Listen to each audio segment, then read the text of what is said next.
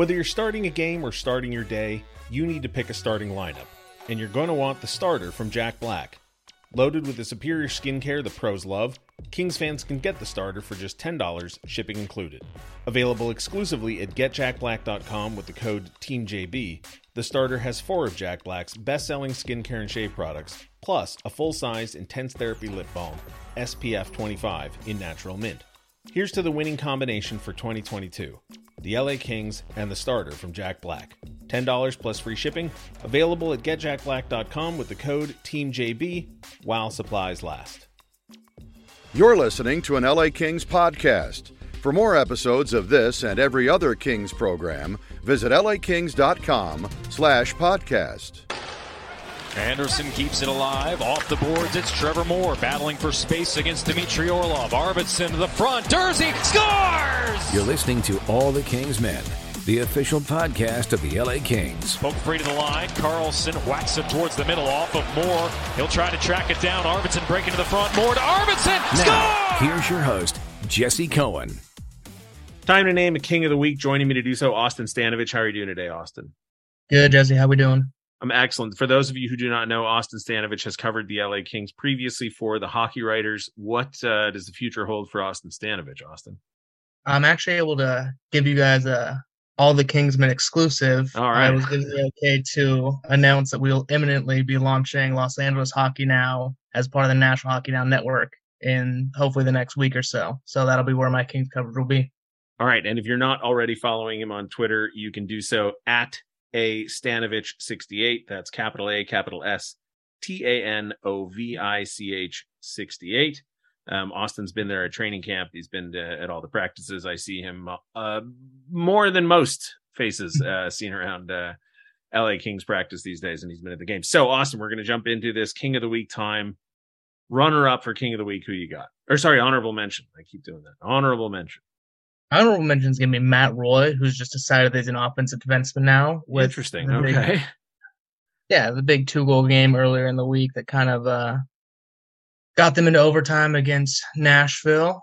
And I just really like Matt Roy as a player. I think he's an underrated player on this Kings team. I don't think he gets the credit he deserves. You know, people love the more offensive, high-skill guys, but Matt Roy, for the last couple of years, has just gone about his business, been so solid, so consistent for the team, and then he jumps up 2 goals in one game and ends up kind of spurring the team to a victory. So I got to give him a shout out.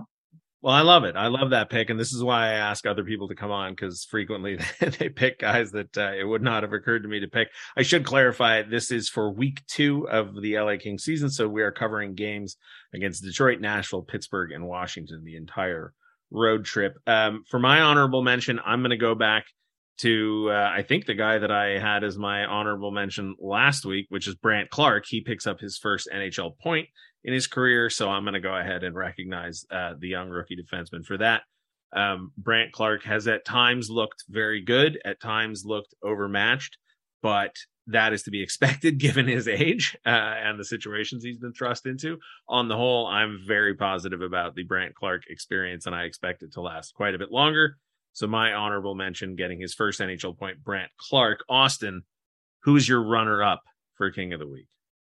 My runner-up will be fan favorite, Thousand Oaks native, Trevor Moore. Sure. 4 points in the last week. That leads all Kings players, all assists.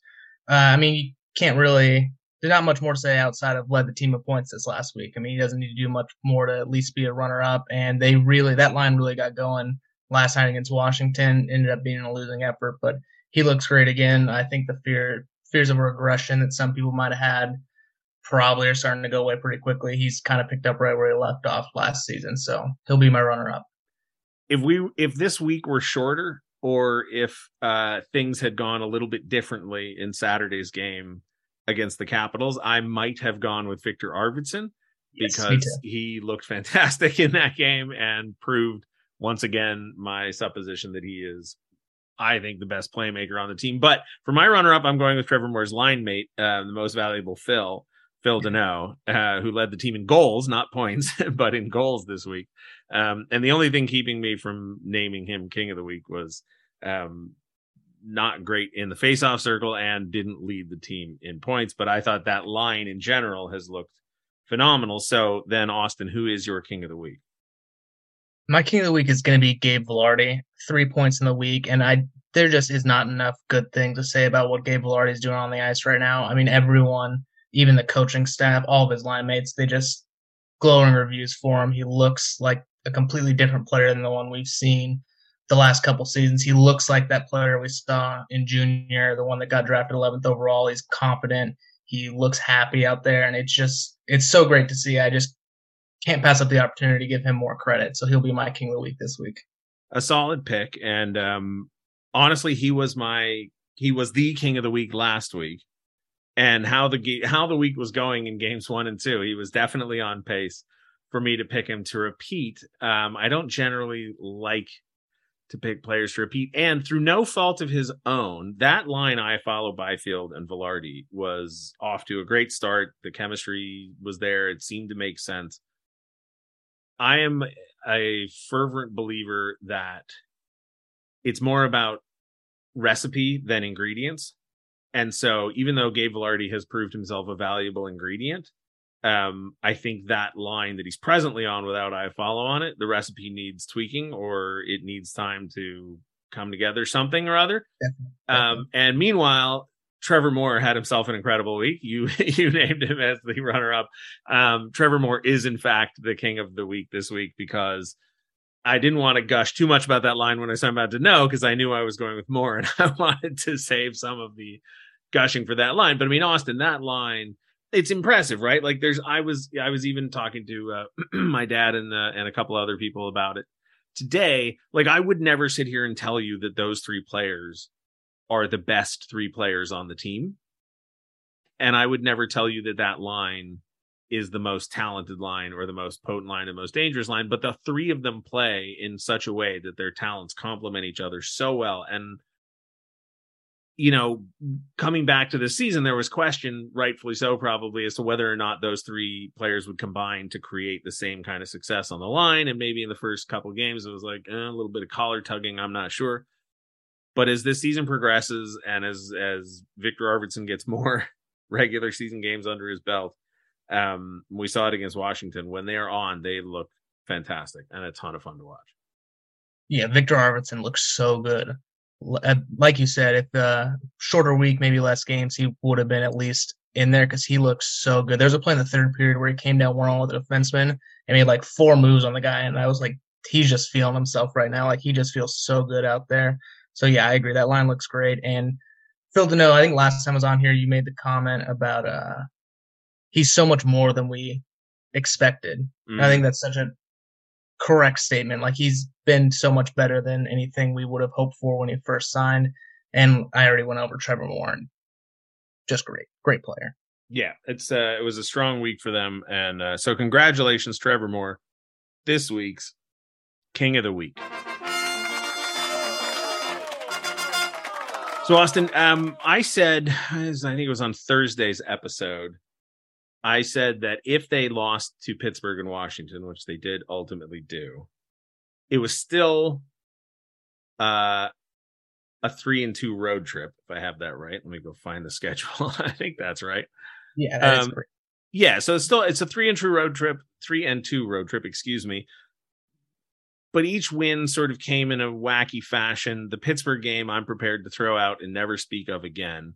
And then the Washington game, I had said in between the Pittsburgh and the Washington game, we would learn more about this team in the Washington game than we did in the Pittsburgh game, because at that point, I was prepared to never think about the Pittsburgh game again. The first 2 periods of Kings versus Capitals, I thought, aha, they have learned the lesson from the Pittsburgh game, which is that there is no lesson. It's just one of those stupid games. Hockey apparently throws a dumb one down the chute, and that was one of them. But then that third period happened in Washington, and I feel like I'm sort of back to where I was after Pittsburgh, where it's like, well, the team is at that point 3-3. Now they're 3-4. And I'm still not sure that I know what the team is. Yeah, I would agree. I think what kind of can get lost in this from a lot of people is that this was the 5th game. They had 5 games in 7 days, all on the road. I think they went across 3 different time zones in that period. And I know there are people that are going to say, oh, well, you know, they're pro athletes. That's what they do. But like, that's very, very difficult to do. And against 5 teams that will all be playoff or in and around the playoff hunt. That was a very difficult road trip, and to even come away 3-2, regardless of how it happened, should be seen as a success. I think if they lost the opening 2 against Minnesota and Detroit and then won 3 in a row, the reaction to that road trip would be completely different. I think it's the recency. The last 2 games were tough, right? The Pittsburgh game just was hard to watch all around, and then you collapse in the third period against Washington, and it does leave a sour taste in your mouth. But when you take a step back and you look at the road trip as a whole, I think you can consider it a success, even if there are still some issues within this team and some things that need to be worked out.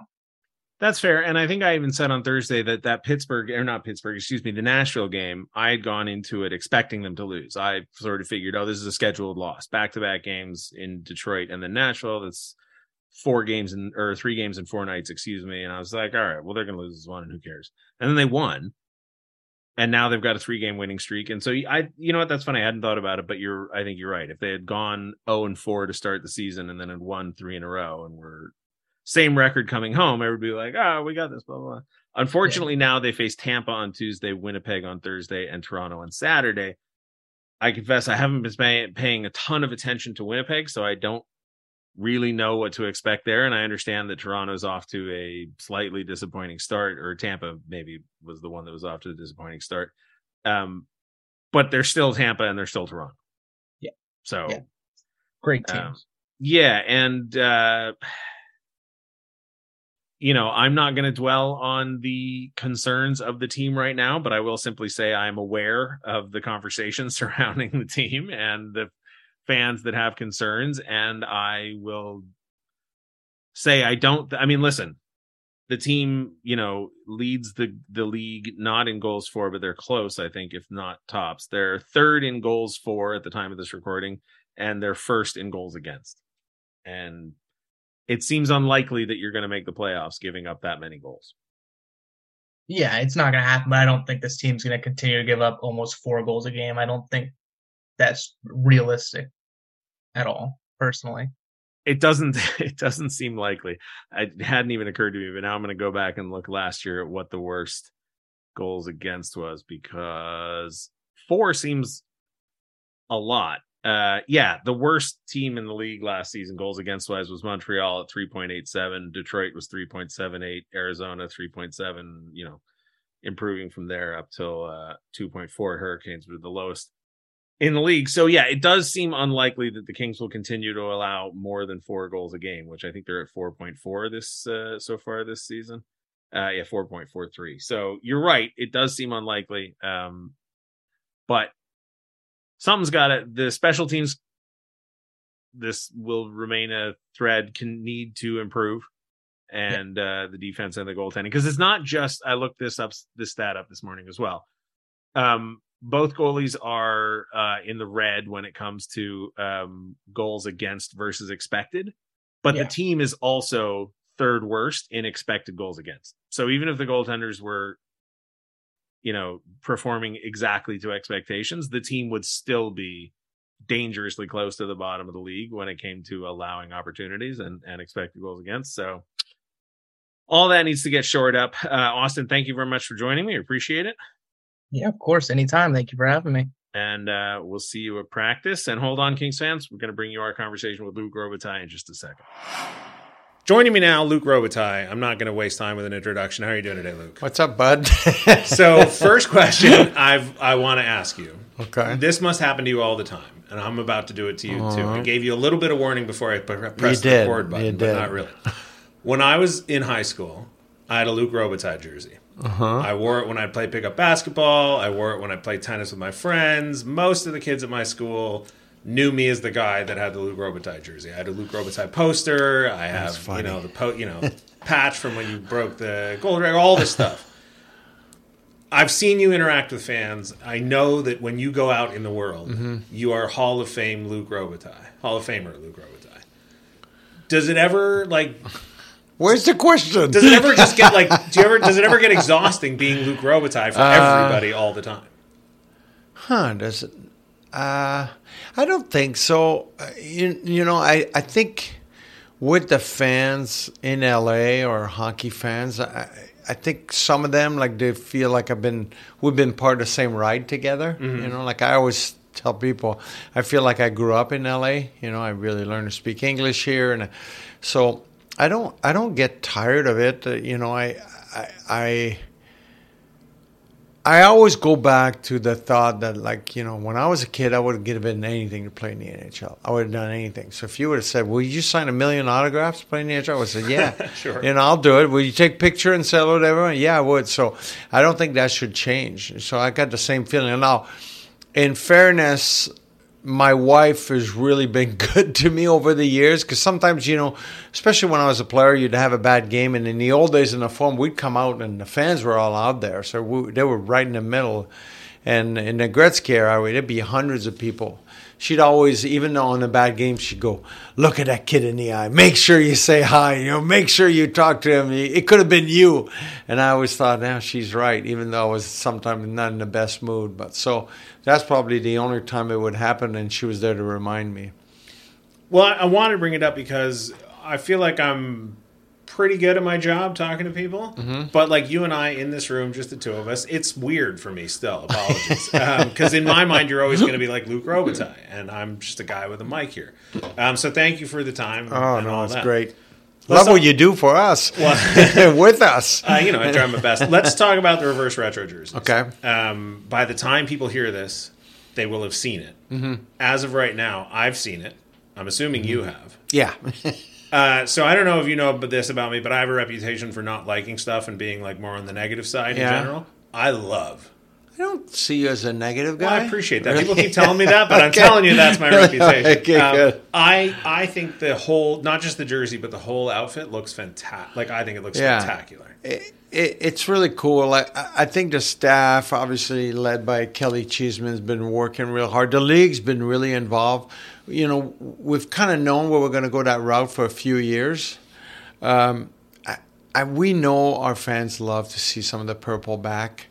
And anytime we have a chance to bring it back in a special way, I think it's really fun.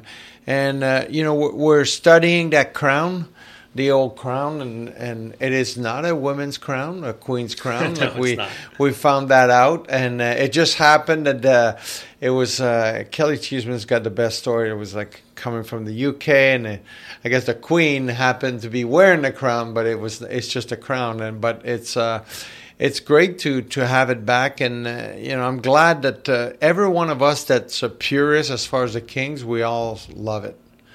You know, I hope all the fans love it. I think they will. I mean, I don't think I was supposed to see it, but I happened to be standing there on production. Well, it's been day. the worst kept secret too. Like it seems like it's come around like everywhere. Well, today I've seen at least a dozen teams with their full things leaked. But let's talk about the role Adidas plays, because not just reverse retros, but like I was told, I can't remember when, that it takes 2 years when you want to make any change for league approval. What kind of process is that? Any change on a jersey takes 2 years. So as an example, like I think it was 3 or 4 years ago, we went to Adidas and the league first, and we said there's a problem with our Kings logo, like the jersey we wear every game, and I'm not even sure every fan knows that, but it wasn't framed right. There was one color missing, so when you would put it against white, there should have been like a black frame, and when you put it against black, it should have been like a silver frame around. So it took us 2 years to get that, just to change the frame of our logo, which had nothing to do with the logo, funny enough. So when you do a special jersey or an outdoor game jersey, it is 2 years in advance, because by the time you agree to it, you still got to have about 18 months to order the jersey, have it made, and sometimes the material doesn't come the right way. Like our third jersey right now, I'm not sure people know that, but the silver part is feels like in the old in the old days, like the 1400 or 1200, it's like almost like what they used to the material they used to use to make sure that the sword didn't go against it. So it's got that feeling, almost metallic, but it's so it took a long time just to get that material, to approve that material part of the jersey, and then even the logo is a little bit different, a little bit shinier. That took a long time, and then once you approve that, you got to come up with the right sleeve, the right size, and everything. Once we all approve that, we're very peculiar as an organization. I'm really picky. I always think if the players like what they wear, I know our core fans will like what they wear, and then the rest of the fans will like it. That's kind of like the threshold we always go. I want to make sure the players like it, because I know if the players like it, it's going to go a long ways with our fans. So let me ask you that. Last year at some point, I don't remember when or why, I went down an Hull Olympiques rabbit hole on the internet.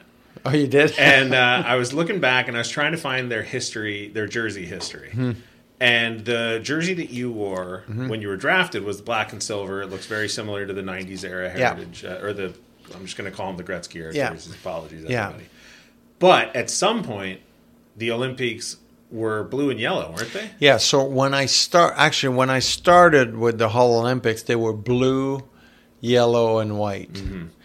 And then my second year, they were blue and yellow and white. And then I don't think a lot of people know that. I've told that story last year to someone, and they had never heard it. My third year, junior, which was my last year, Gretzky bought the team that summer. And what year was this? 85? So this would have been 85, 86. I think 86, 87 was my first year in the NHL. So 85, 86. Gretzky bought the team, let's say, in April of 85. And I guess they didn't need a year for that. They changed our jersey colors that summer. Gretz liked the Raiders. So he changed our jersey to black and silver, just like the Raiders, just like the Kings. And we loved it. We thought we were like the coolest thing. We were black. We went from blue, and we had the color of the Rams to the Sunday the Raiders. So there you go. We thought it was really cool, when you're a kid. And then, move forward. I make the NHL, play for the Kings. And then Bruce McNall had bought our team, and then he was looking to change the jersey. And he showed us a jersey my second year, which would be 87, 88. It was near the beginning of the season. He came down, and Bruce McNall's company was dark, dark blue, silver, and white. Very dark blue, though. And he had this jersey, and he goes, "What do you think?" And I looked at it, and I'm like, "Oh, it's pretty cool." But I said, Bruce said, when Wayne Gretzky owned my team in junior, we used to be the same. Instead of blue was black, and we loved it. It was kind of like the Raiders, and I said, "I know there's the Raiders, but we loved it as players." And I didn't know then that Bruce was trying to get Gretzky. I did not know that, but I did say that. So then I made the All-Star team that year. And when I was at the All-Star game, Bruce was in a suite, and he saw they had a highlight of me in junior hockey, and he saw the uniforms. And I do remember that day after the All-Star game coming back to L.A., and he said, "I'm trying to get Gretzky." And I didn't believe it. I didn't believe that Gretzky was going to get traded ever. And he never said anything, but from that day on, I think that was his plan, to get the colors that Gretzky liked on our junior team, which was the same jersey. If you go back and look at our jersey in 85, 86 in the Hall, except the logo was different, but the coloring was different. But we did have long pants, though, which was weird. Like the Cooperalls? Yeah, we had the long Cooperalls. I went back and listened to an interview that I had done with the late, great David Courtney. Yeah. And he told us that press conference that Wayne Gretzky was introduced, that is why that 2-year rule exists. Yeah, because they just did it. Yeah, so fast. I mean, it was like... It was fast, because I don't think he had any idea in February. So I think they did the jersey. And Kelly Cheeseman actually told me this week that the way the logo came, because we're looking at logos always, like if you look at the old Kings logo, the jersey itself was just a crown, but every other thing that was printed or anything was actually a shield. And they would say Kings across it past the logo. And he said... that apparently, like that week or whenever it was, they just kind of framed the word Kings, and then they just put in a jersey, and someone said, "That looks cool," and they went with it. And then A little bit later, someone said, that looks like the Chevy logo, but it was too late. Yeah, exactly. And everybody was wearing the jersey anyway because Gretzky is wearing it. It's kind of funny how that goes. I mean, I was almost embarrassed at how long it took me to realize that the Chevy logo is just the original shield with with a border. Yeah, me too. I didn't know that. But in fairness, though, David is right. They had to make a rule. You had to be ahead of time. But what's changed, if you go back in those days and you'd watch hockey games and you watch on TV, no one wore jerseys. Today, people love to have the team fans, jersey. you mean, yeah. So whenever you're ready to make a jersey, you got to make sure you got enough material to make a few, 5,000, 10,000 jerseys right away because they're going to be distributed at the same time as you come out. So circling back around to that first question I asked you about being Luc Robitaille. I've got 3 of them in my closet, Luc Robitaille jerseys. When you go to a game and you still see Luc Robitaille jerseys out there, does that connect with you on any level? That's me. They're cosplaying as me. It connects with me. Like I always kind of get a chuckle on that. I know their age bracket is above usually, but it's fun. I mean, to see that fans still want to wear an old jersey. I think I like to see it, and it's always it's a nice touch. And if I see someone, I'll go. Just last game, this guy had a jersey wrote. I go, hey, nice jersey, and I walk by him. Good Luke. So for Father's Day a couple of years ago, I got my dad a jersey because he bought me all mine when I was a kid, and I got him his favorite player from the Canadiens. If you got yourself a jersey from when you were a kid, who would you get? Well, when I was a kid, it would have been no question asked. It would have been Gretzky.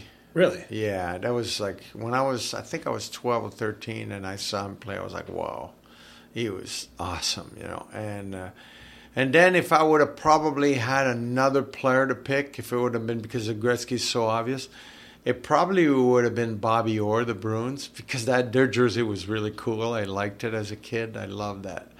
The feel of their jersey with the big B, the black, and the beige and all that, or whatever, some type of yellow. But probably would have been those guys. And if it would have been the Canadian, it would have been the Rocket Richard. Good picks. I didn't see him play, but it was such an aura. It was like for us growing up, it would be like I would think an American kid hearing about Babe Ruth. Right. We always heard about the Rocket, like people talk about Babe Ruth here.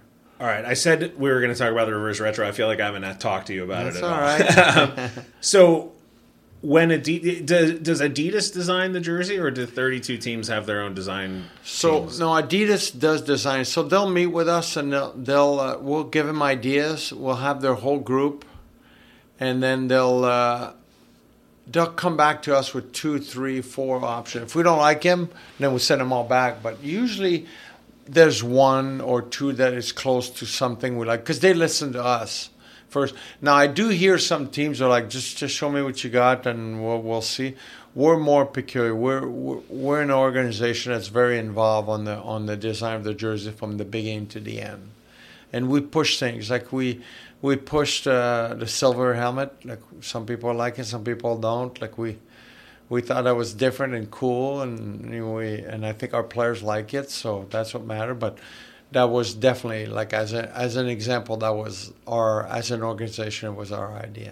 So this was an opportunity to ask a question that a fan submitted. The question was, why are NHL teams seemingly averse to wearing more unique jerseys throughout the year? Reverse retro jerseys are some of the coolest in our team's history. Why was that a single run? Why don't we do more collaborations with the Lakers and Dodgers? I'm assuming that's league mandated. League mandate, yeah. It's really hard to change. They don't want us to overdo it.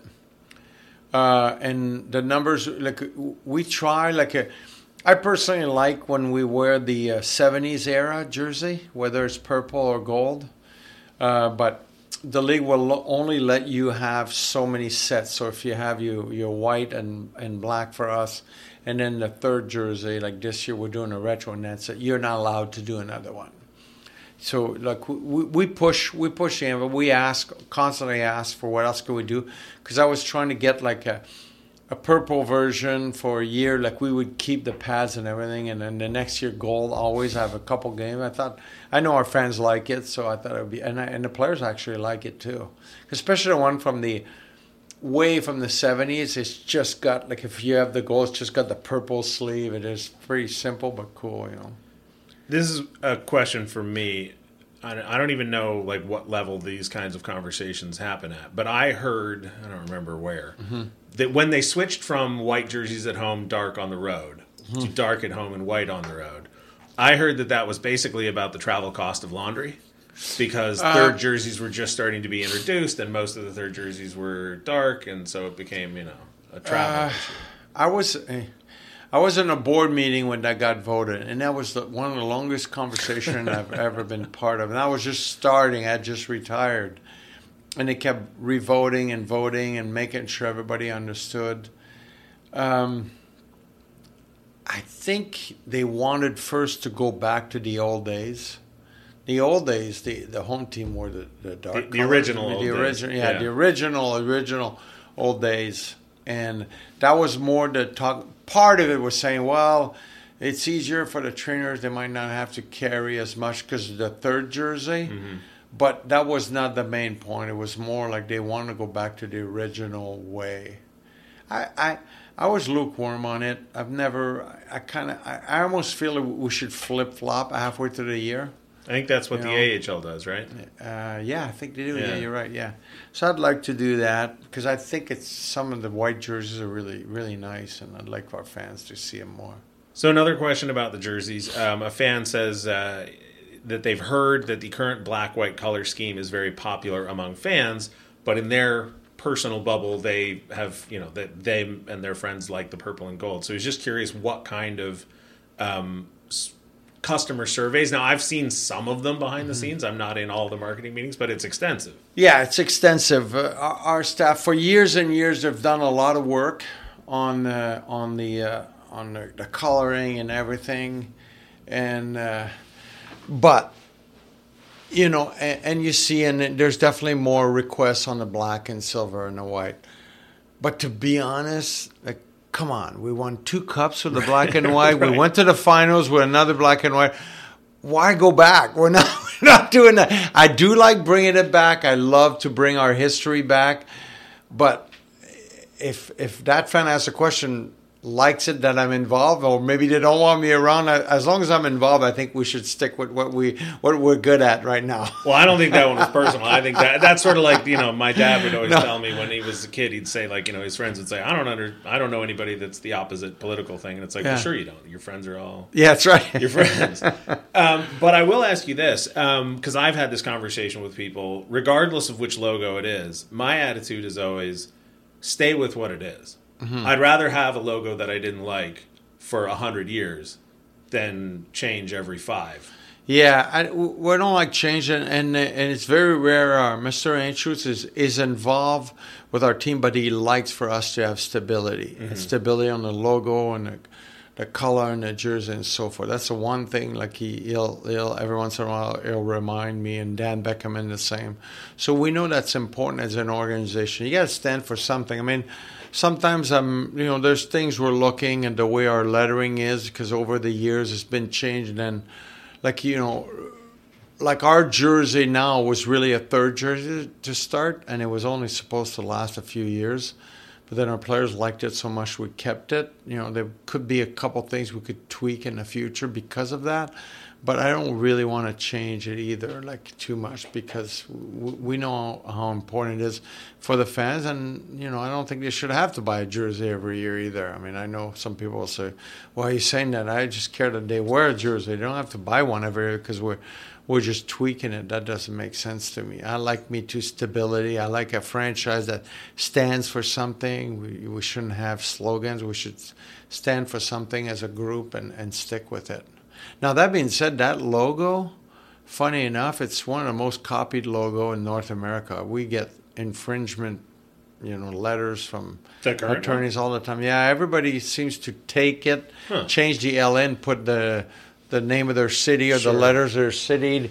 They take out the crown and put something else, and they use it. It's amazing how many we get, like, numerous a week almost. It's funny. There's a high school in Hawthorne, I think. I just recently moved. I was looking for apartments, and it's just a Florida Panthers logo from like '93. It is? Yeah, but it just says whatever high school. That's funny. It Yeah. It says They the just Panthers. took the logo. They kept it simple. Yeah, and I was just drove past it. I was like, I guarantee nobody out here knew that they just ripped off an NHL logo. But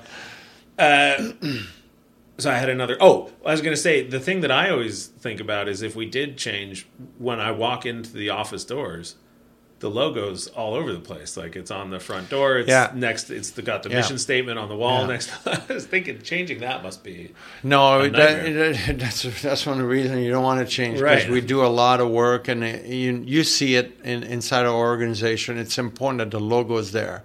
We want everyone that works with us to know who they work for and what we stand for. And yeah, absolutely. You decide to change things, it could be very expensive internally.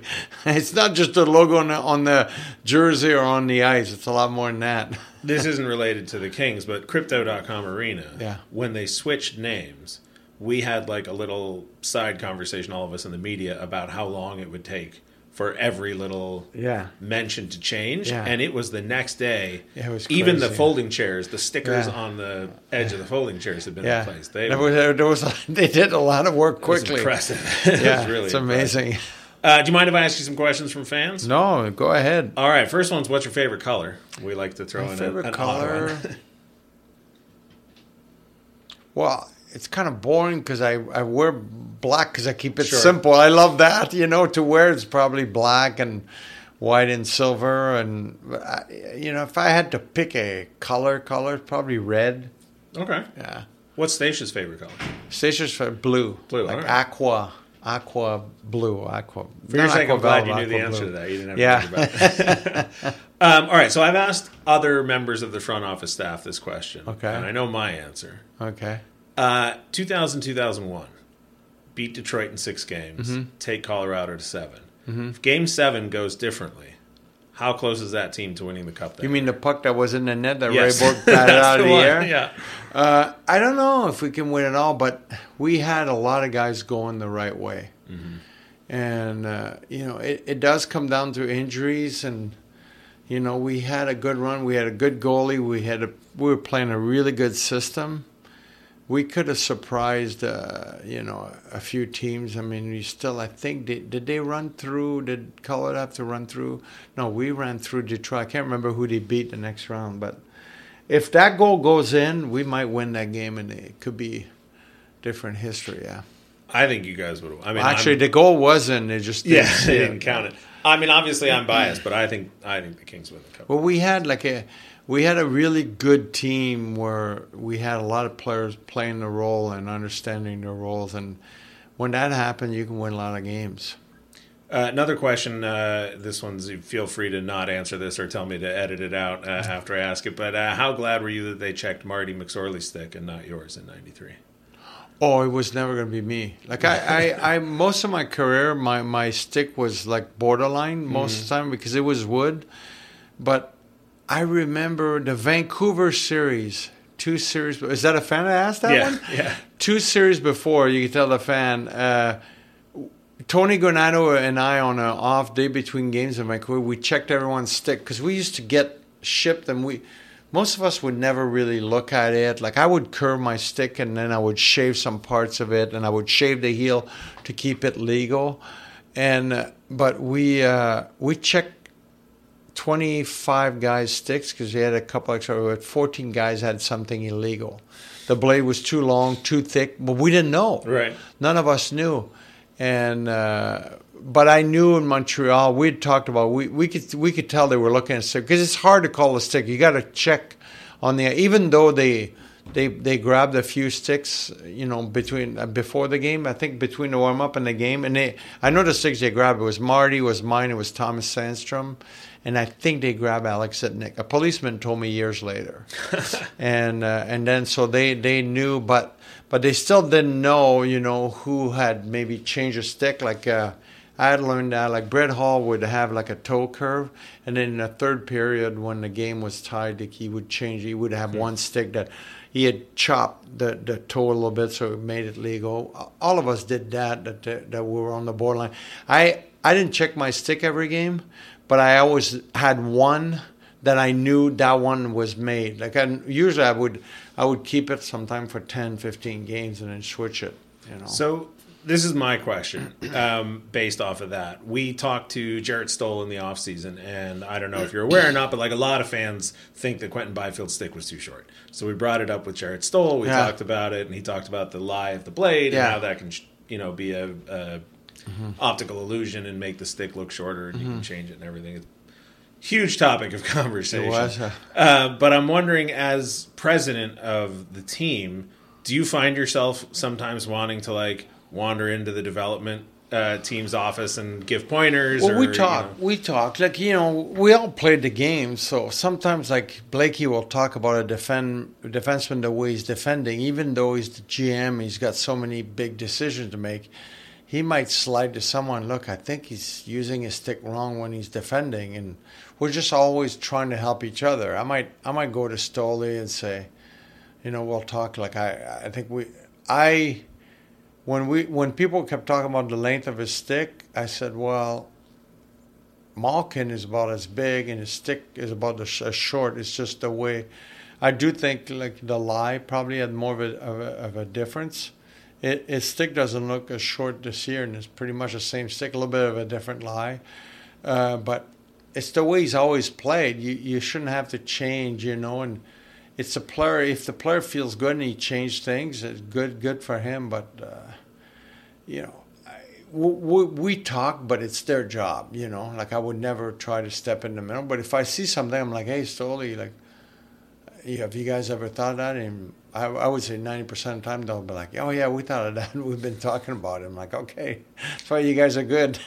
So a mutual friend, Jonathan Davis, tells me to ask you the story about learning how to fight in juniors and taking those lessons to training camp. Oh, everybody heard that story by now. I don't know what he's talking about. You heard that, no? I don't think so. So what happened is in junior hockey, when I played my first year junior, I got caught in a few fights because it was survival in Canada. It's so when I went to my first camp in LA, I got the first scrimmage, I scored 2 goals. The next scrimmage, I scored a couple goals. I thought I was going to make the team for sure. I was sure I was making the team. Then the third scrimmage, I got a goal and a couple assists. I'm like, I think I made the team. And then after, they called me in to go to the office, and I'm thinking, they're inviting me for a preseason game tomorrow and so forth, and they cut me. I was shocked. I was like, they cut me? Like I scored all these goals in 3 scrimmages.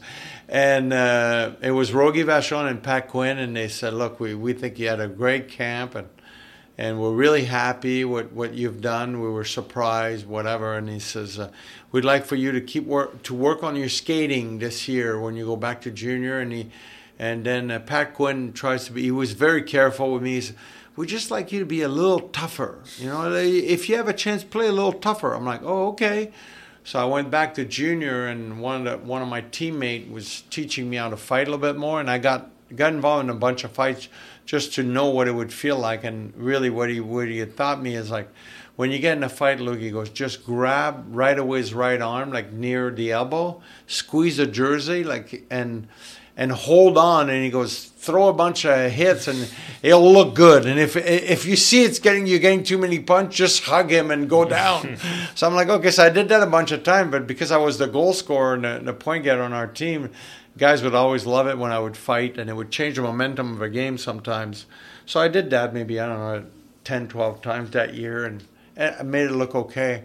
So the next year I come to camp, I'm like, and I was in shape, and I was ready, and I'm like, well, I'm making the team this year. So first time, and that year, Bernie Nichols came to me and he had asked the coach if he could play with me at camp because he had seen my stats in junior, and he kept feeding me. So literally my first shift I scored. I'm like, I'm going to make this team. So, but I'm like, they want me to improve my skating. And so I was, even between whistle, I would sprint to the bench because I'm like, the scouts are watching me.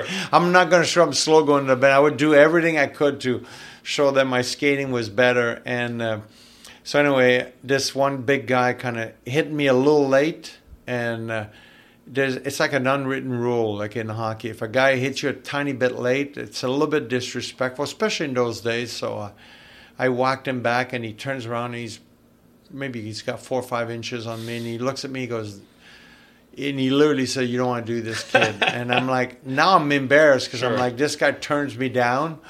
So now I'm mad, and I go back on the bench, and I think we got another goal, me and Bernie, and then maybe 3 shifts later, he hits me again. This time, I didn't give him a chance. I just whacked him with a stick, and he turned around, and I think he couldn't believe it. I was going to drop my gloves. I dropped my gloves, and I went to grab his right arm, and he was a lefty. Oh, no. So he hit me, and he was the tough guy, our tough guy in the American League. I didn't know him. Right. And he beat the crap out of me. I got 25 stitches, and I was knocked on the ice, blood everywhere. And all I remember is Bernie jumping on him. He goes, "Stop, you're going to kill him." Wow. So then the next day was a cut, and they cut me again. And I'll never forget, Rogy's looking at his notes. And he says, we really want you to keep improving your skating. You had a good camp again. Then he kind of chuckled. He goes, "Just keep improving your skating." Because I know in his notes that we want you to be tougher. Dave Taylor always said I taught them a lesson. They never asked me to be tough again. No kidding. Jeez. Well, we'll thank Jonathan Davis for that question. This leads into the next one. Who would you rather fight with, Jean-Claude Van Damme or Arnold Schwarzenegger? Man. That's a tough one.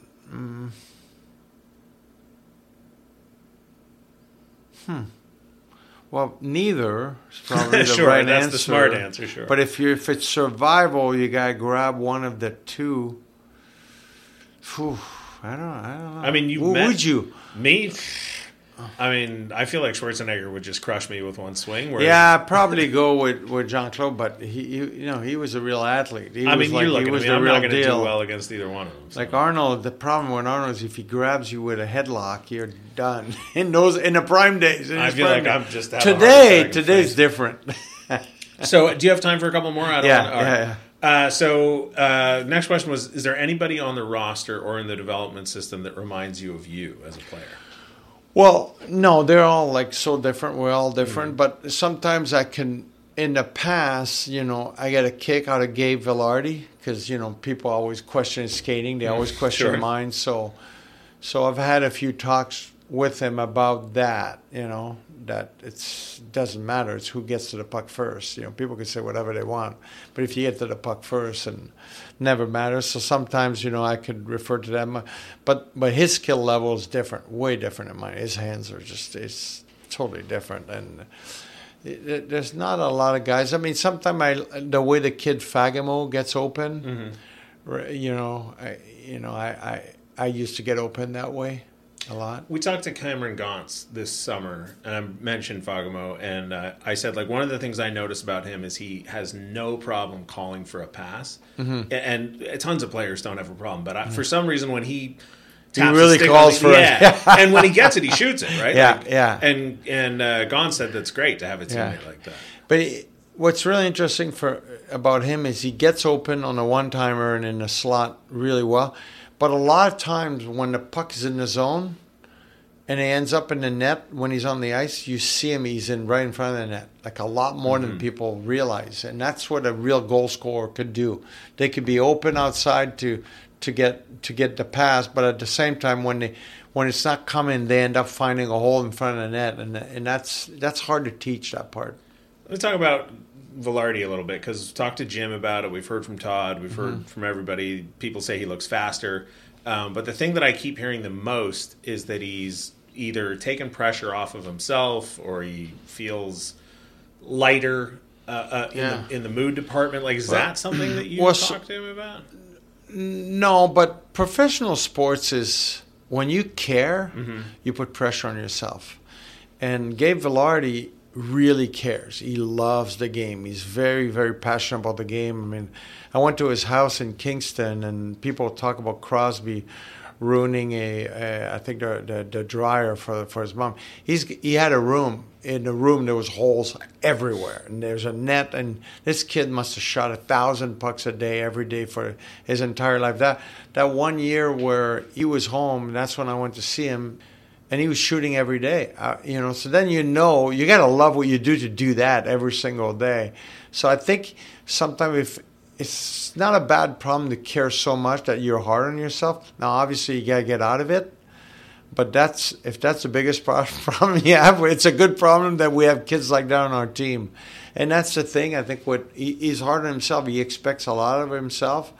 And he's the kind of guy that he's getting his chance now, and he's showing what he can do. And it doesn't surprise me. I think as he keeps getting more and more chances, he's going to impress more and more people. I mean, he won. He went to the Memorial Cup at 17, 16 years old. He was the best player. And that doesn't go away. He's going to be really good once, he's getting now closer to guys his own age group, and you can see how good he's getting. We talked to Jim Fox earlier today, and he said he saw from the first shift is not the right word, but the first drill, first practice, whatever on the ice, that Gabe looked different. And so he and Dooley have been he's having definitely a lot more fun, probably about 5 or 6 different versions of this question, which was, what's the difference between winning the Cup as a player and an executive?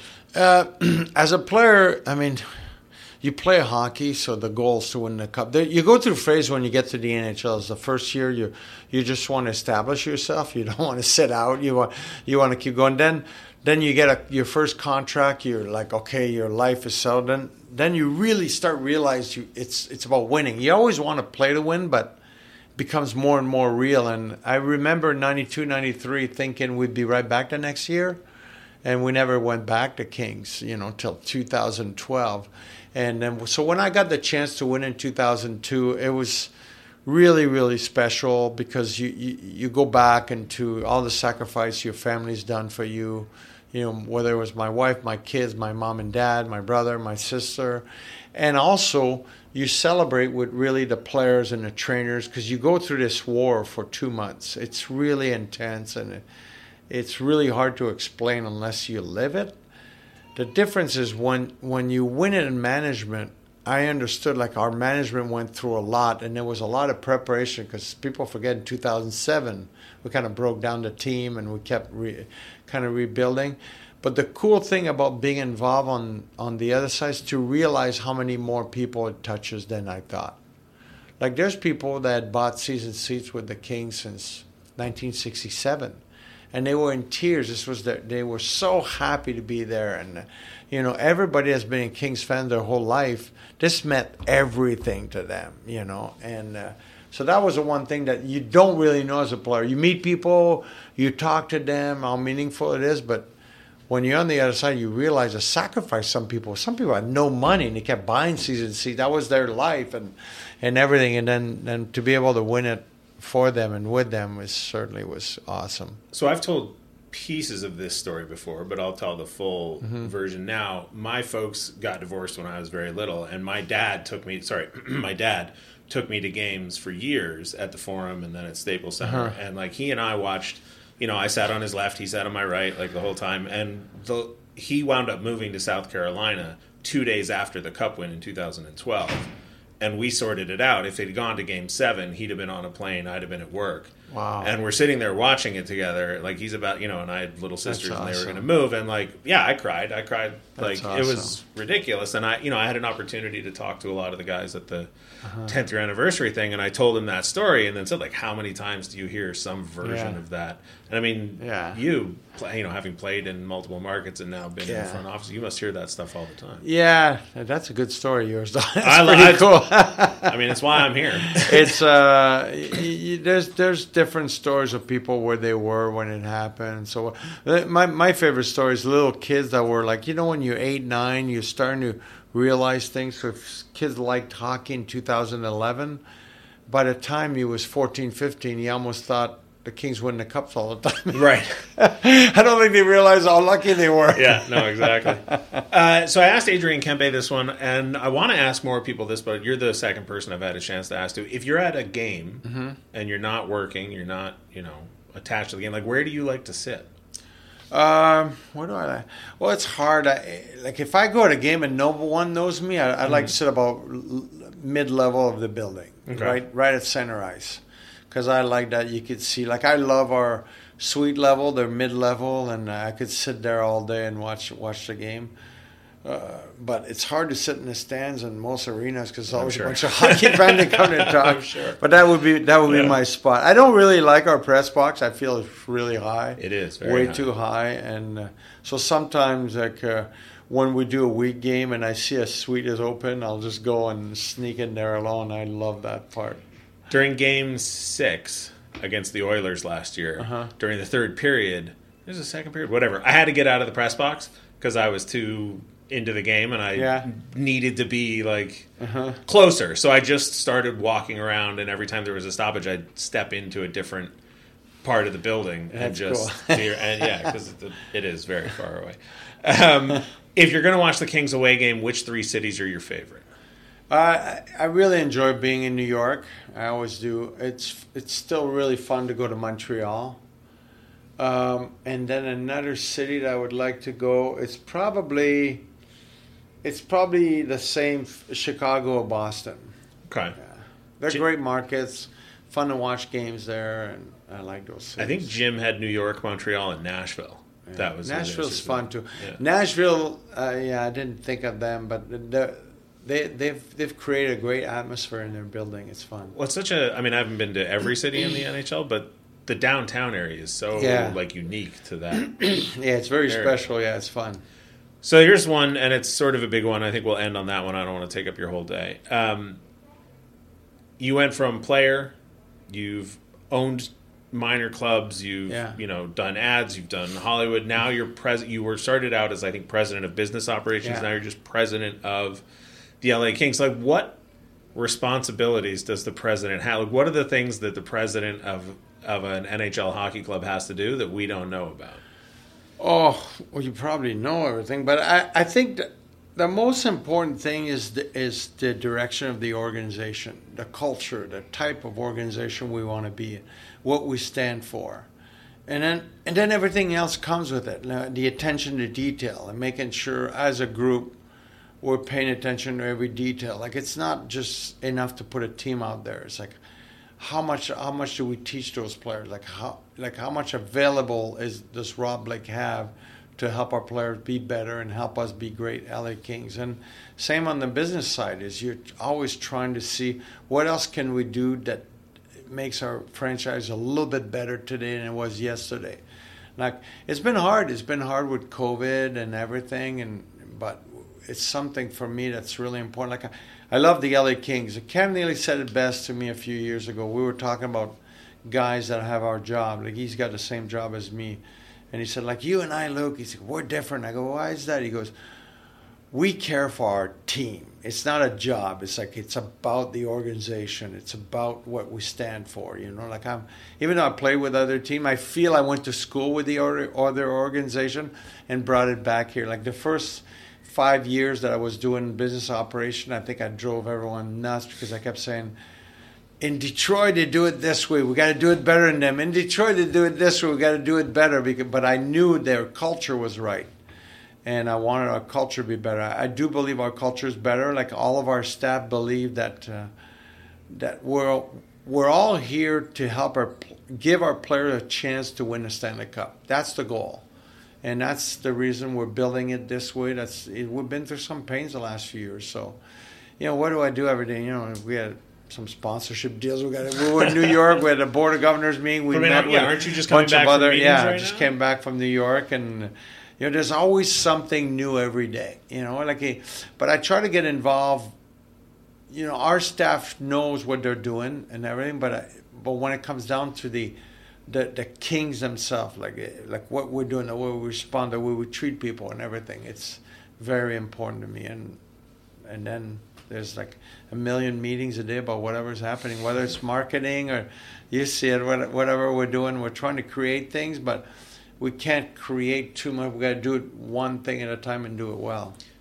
One of the things that I am slowly learning and that blew my mind was just how big this company is as far as all the moving pieces. Yeah. And I try and tell fans, I know sometimes, because I was up there in 320 in, row 1, season 9 and 10, saying, why don't they do this? Why don't they do that? And now that I'm inside, I go, because, for example, changing the jerseys. Yeah. 2 years. Yeah, it's 2 years. Yeah. It takes forever to do stuff. But AEG's massive, and the Kings is big too. And it's takes time to create something. Even like people don't know, like we'll go in the summer and create those nights, those special nights that we have. We gotta have those ready a long time ago to start the process, and then something you get at the end and go, this wasn't really good. Yeah. You're like, we missed on this one. Let's make sure we don't do it next year. But it's too late to change at the last minute. There was every now and then I have this tendency to pick out these small moments, and they stick with me forever. And it was, I can't remember if it was 2012 or 14, but after they won the cup, one of those 2 years, it was the opening game when they had the banner ceremony. It must have been 2014. Yeah. And the cup was lowered from the Jumbotron. Now, I asked around, and somebody told me, I can't remember if it was your idea or you approved it, and everyone was very nervous about it. But no, it was my idea, and they all said, no, we can't do it. And I'm like, no, you guys. I was picked in the 9th round. They told me I would never make the NHL, and we're going to do this one. Because we thought it would be really cool to come from the middle, cool. No one had ever done that. And when I heard that it was your idea, honestly, I had the same reaction as like you scoring a goal. I was like, that's right. Was it 12 or 14? I think it was 14. Because I think in 14, which it might have come down, and I think Dusty Brown grabbed it, and then we had all the players around. If you remember, they all passed the cup. That's right, yeah. That was like a moment. That's how we did it. I think I thought that was important to do. Like some teams, like I watched Colorado, the captain kind of skate around the ice. We were like, no, let's have the whole team have it around. We thought, because it was a team thing. That's how we won. No, well done, well thought of. Man. I was very excited to hear that my favorite player, Luc Robitaille, had thought of that. I always want to take risk as an organization like you. So I always say, we're going to miss things, even game entertainment. And I tell our guys, like, if I don't get a call from the commissioner once a year that we went too far, we're not doing a good job yet. Well, I appreciate it. It's not bad. And I appreciate your time and everything. I'm going to let you go because I could literally just waste a week of your time with this. But thank you very much, Luc. All right, my friend.